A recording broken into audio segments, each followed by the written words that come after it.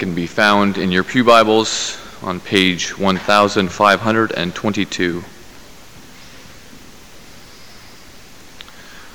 Matthew 15:21 through 28. Shall we bow our heads in prayer? O Heavenly Father, open our hearts to your word and bless Pastor Chris as he brings your message to us this morning. In your name we pray. Amen.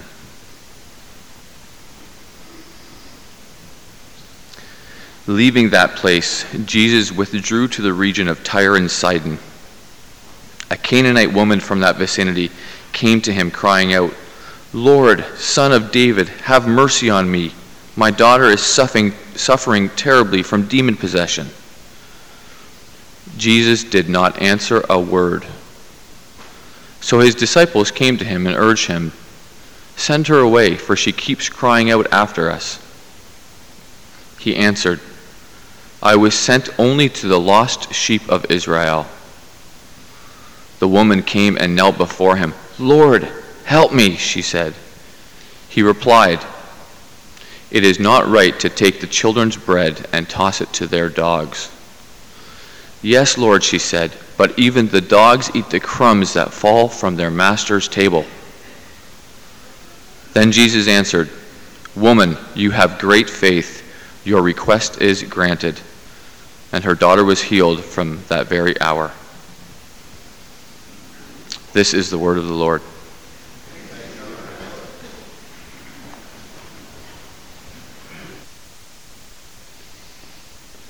Thanks, John.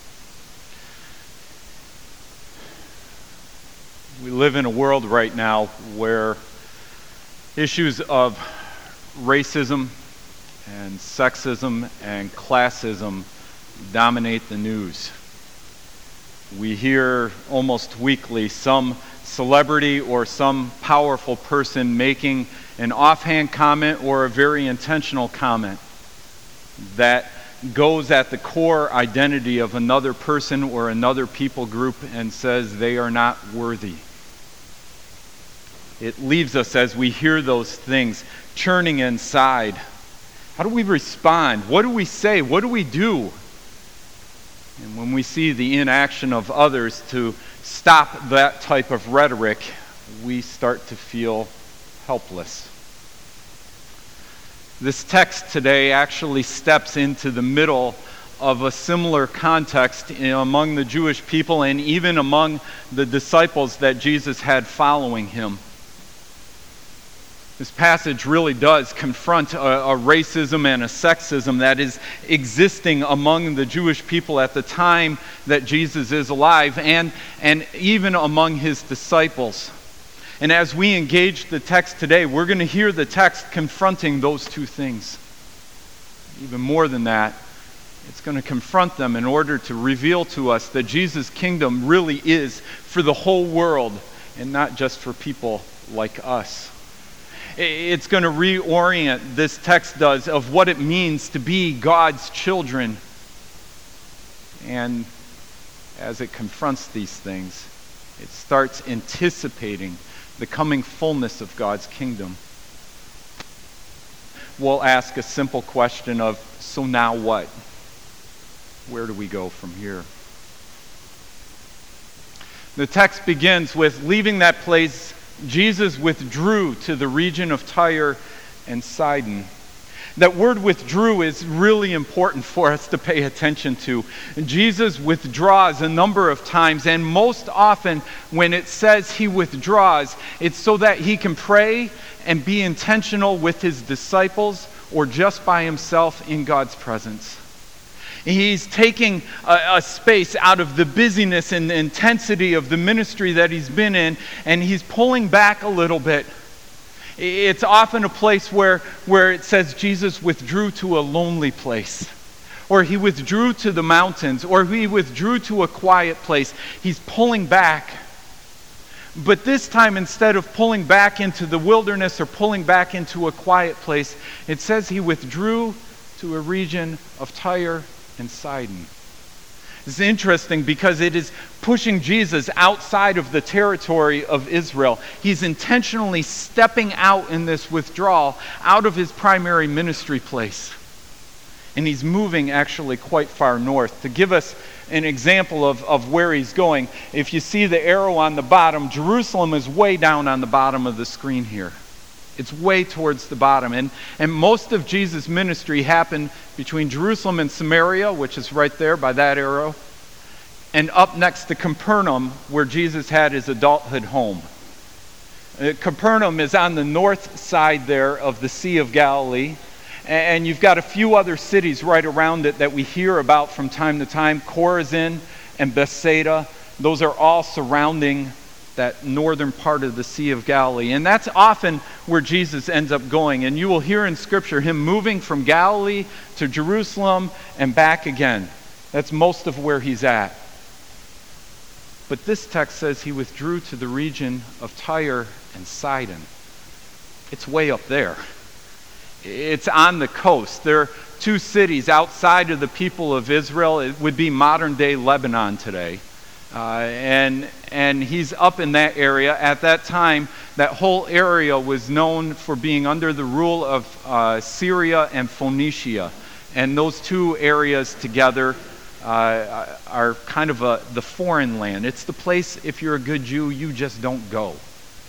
And yet, this text begins by saying that Jesus withdrew, which is a signal that he's taking a step back to recharge with his Father and to reorient himself in the midst of his ministry.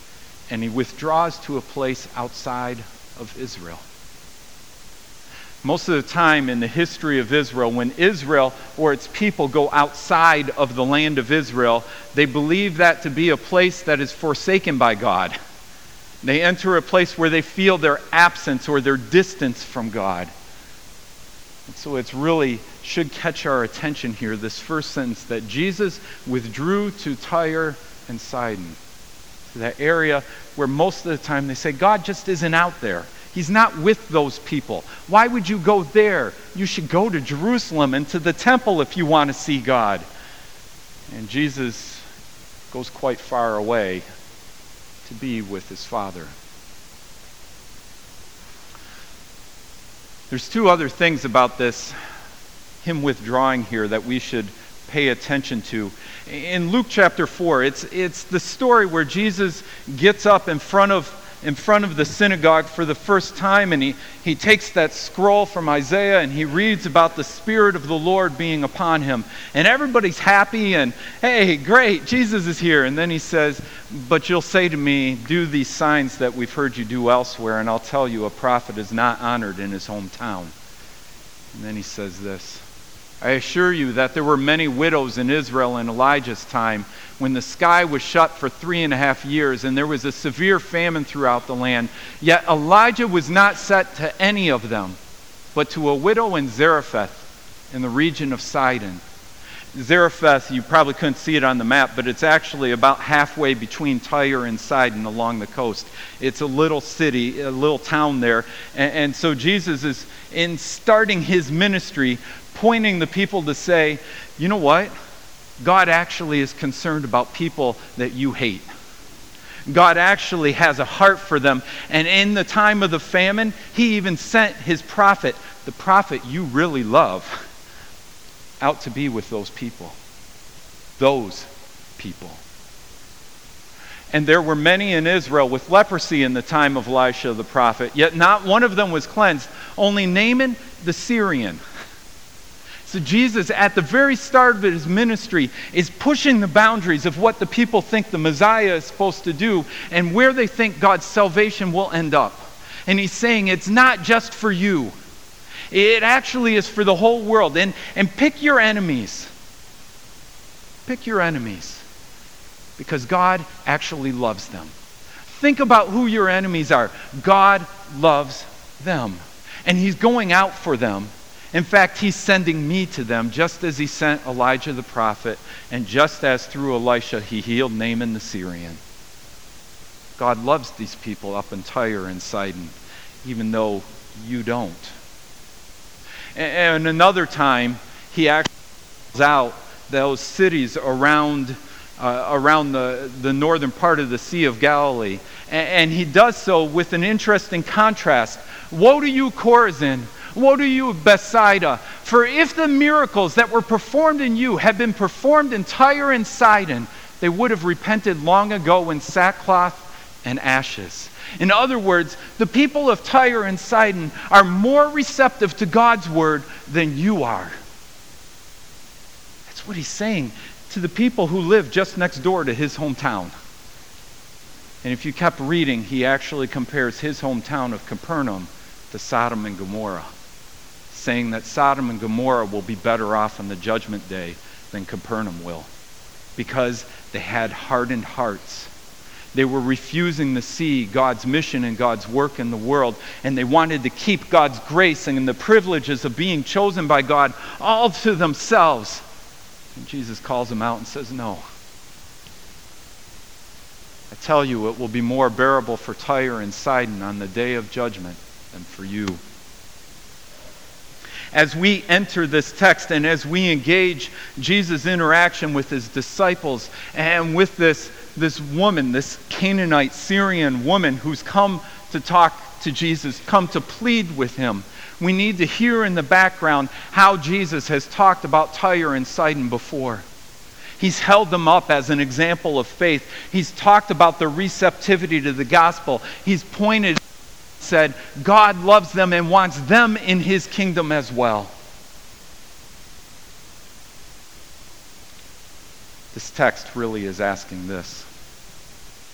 Jesus is coming up to his disciples through the woman coming to him and saying to his disciple, who's going to get fed from my table?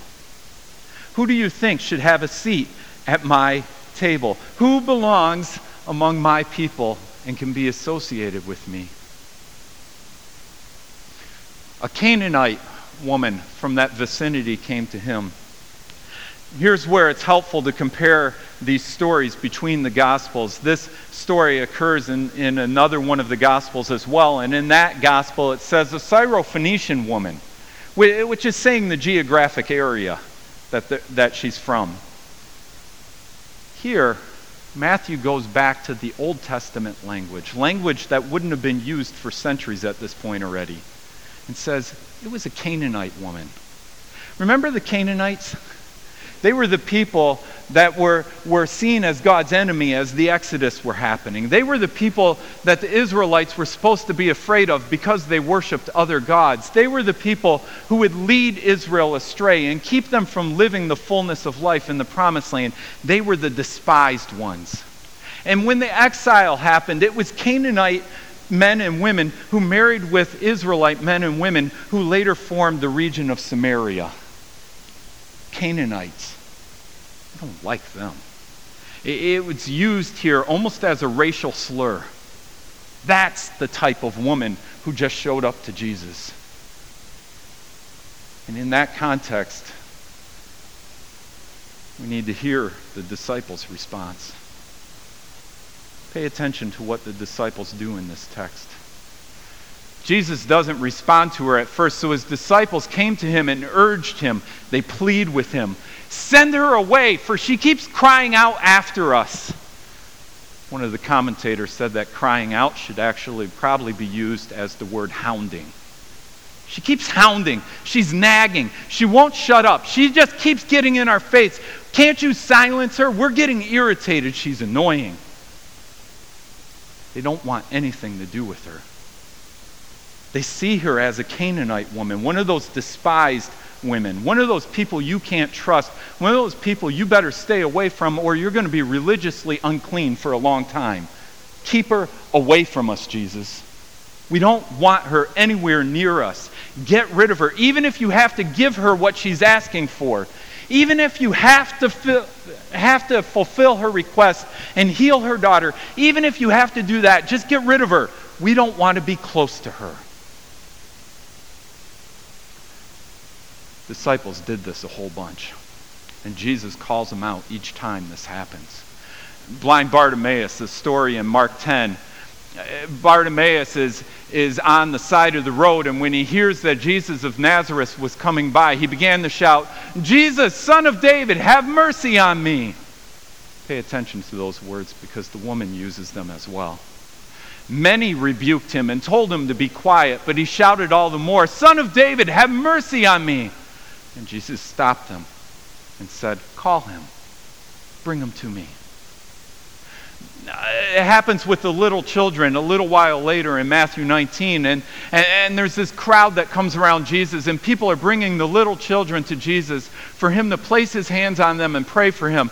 But look at the disciples' response. The disciples rebuke them. "Keep the kids away. Kids are meant to be seen, not heard, and seen from a distance. Don't let them close to Jesus. Keep them back." Right? And Jesus rebukes them again. "Let the little children come to me. Do not hinder them, for the kingdom of heaven belongs to such as these." And one more. Disciples are walking through Samaria, and there's a town there, Sychar, that resistant to Jesus. So resistant to him, and they're trying to push him out of the city that the text says Jesus couldn't do much good in that city, couldn't do any of the miracles he had been doing elsewhere. And so they go on, and as James and John see this, they're all riled up. It's the Samaritans, those enemies. And look how they treat Jesus, our Savior. Look at how they're treating him, and they just want him to get rid of him. "Lord, do you want us to call fire down from heaven and destroy them?" So much for loving the enemies. See the attitude that's among Jesus' disciples? Comes up again and again and again in the Gospels. The disciples are postured in a way to say, we don't want any outsiders. Jesus is for us. God's salvation is for us. And if people want to come on our terms, maybe. But they better accept Jesus the way we accept him. And they better honor him the way we honor him. And they better not get too close. An arm's length, maybe a little more is better. Jesus' dialogue with the woman is really a dialogue confronting his disciples. The Syrian woman comes up. "Lord, Son of David, have mercy on me. My daughter is demon-possessed and suffering terribly." Remember, this is a woman who's outside of Israel, who realistically, by Israel's own doing, should know nothing about the Messiah, nothing about the Son of David. And yet she comes to Jesus and she's crying out. Think of Hannah crying in the temple for God to hear her prayers. It's that guttural cry that you almost can't understand. She's crying out, she's weeping. Son of David. She knows who Jesus is. She's professing him. You know what's really interesting? Peter, when he makes that profession of Jesus, you are the Christ, it doesn't happen until 2 chapters after this. Jesus' own disciples, the ones who are walking with him day in and day out, do not proclaim that Jesus is the Christ, the Son of God, until after this incident. This woman, who's the first woman Jesus has a direct conversation with in the Gospel of Matthew, this woman names Jesus for who he is before anybody else does. You are the Son of David. You are the Messiah. You are Lord, Kyrie. You are the one. She sees him and she knows him. She professes her faith. The disciples want to get rid of her. The woman came and knelt before him. "Lord, help me," she said. Knelt before him. It's technically accurate, but it misses the connotation. This word knelt before really is this. I worship you. I beseech you, I pray to you. And in fact, many other times in the Gospels and elsewhere in the New Testament, when this word for knelt before is used, it gets translated as pray. She came before him in that posture of prayer. "Lord, help me." And Jesus hears that. "Lord, help me." She is lowering herself and honoring him as the God for who he is, worshiping him and in prayer pleading before him. And Jesus' response here is talk about the food from the children's table and how it's not right to give it to the dogs. And we hear that and we're like, Jesus, you're being harsh. Remember, his words in this text are not directed at the woman. His words in this text, even when he's talking to the woman, are confronting his disciples' racism. He's calling them out. And so he's using the language they would use right here. Get this dog away from us. And in fact, in some of the other literature, that's the term used for people from this region by people of Israel. Her response to Jesus is one of profound. Yes, Lord, she said, even the dogs eat the crumbs that fall from their master's table.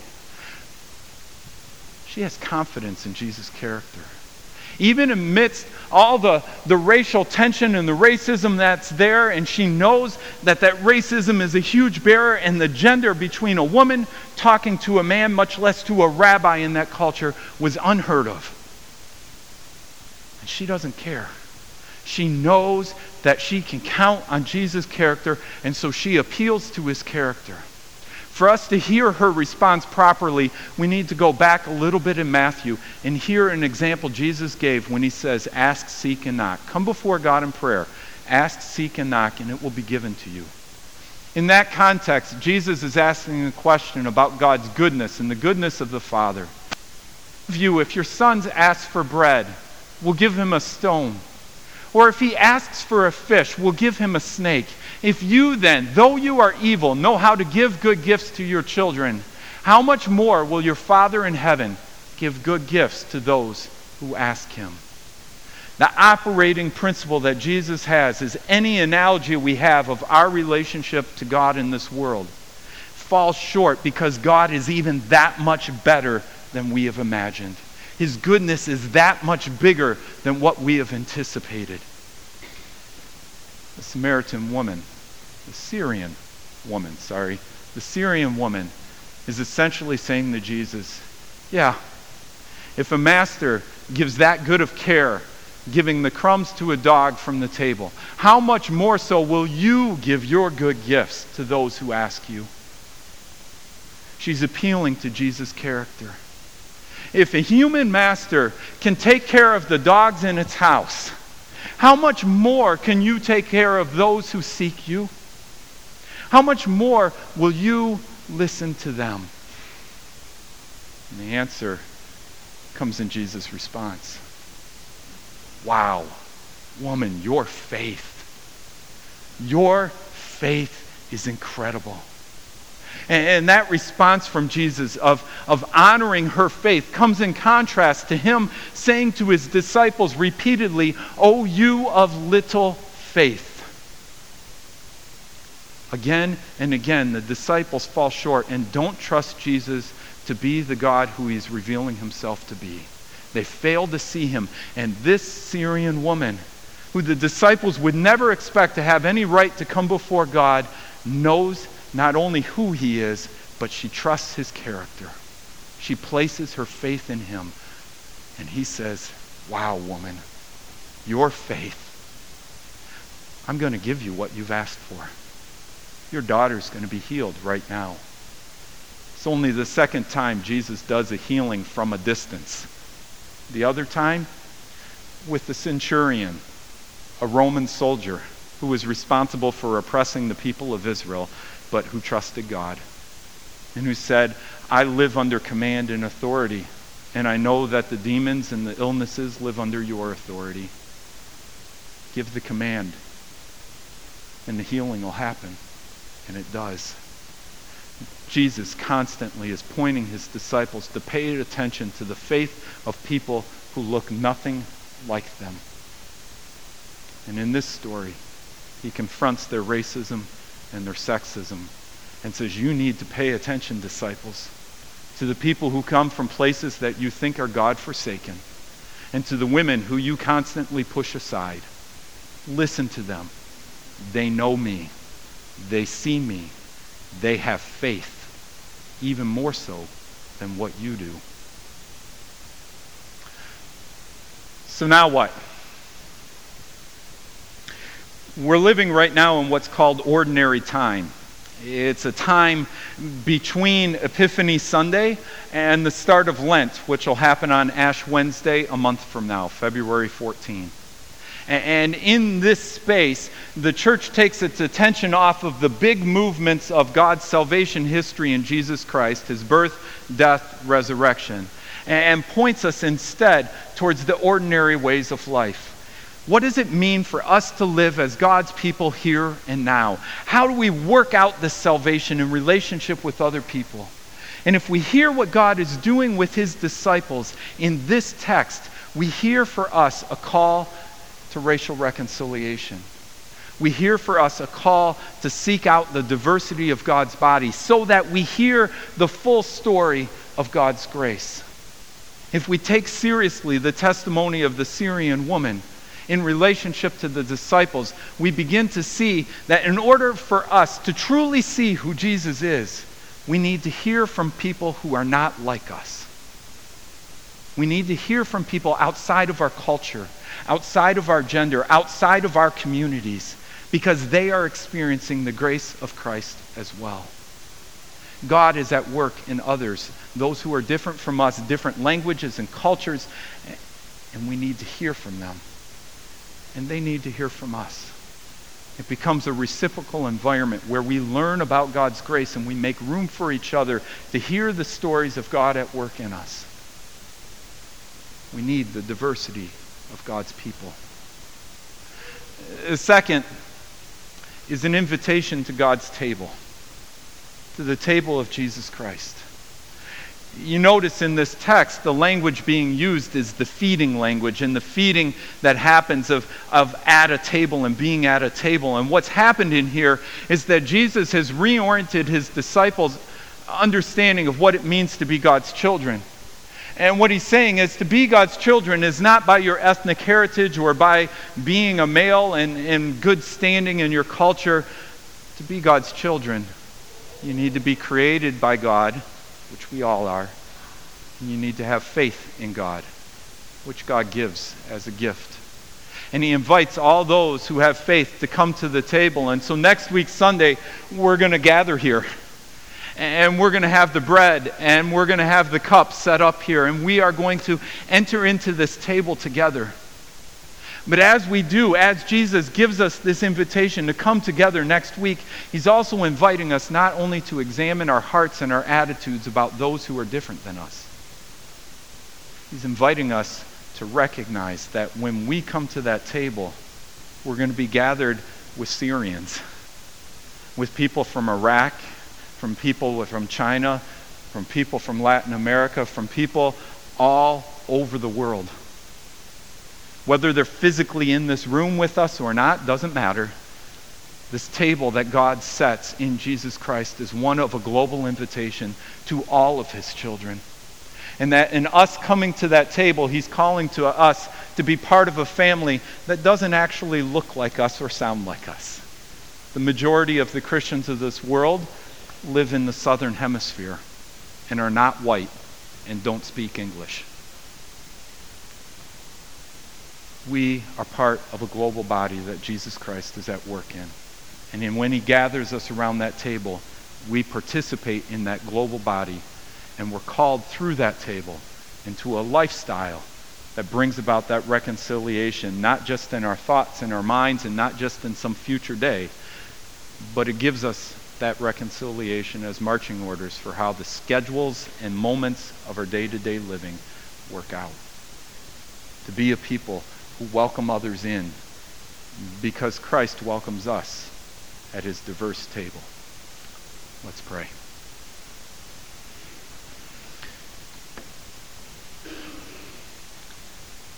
Lord,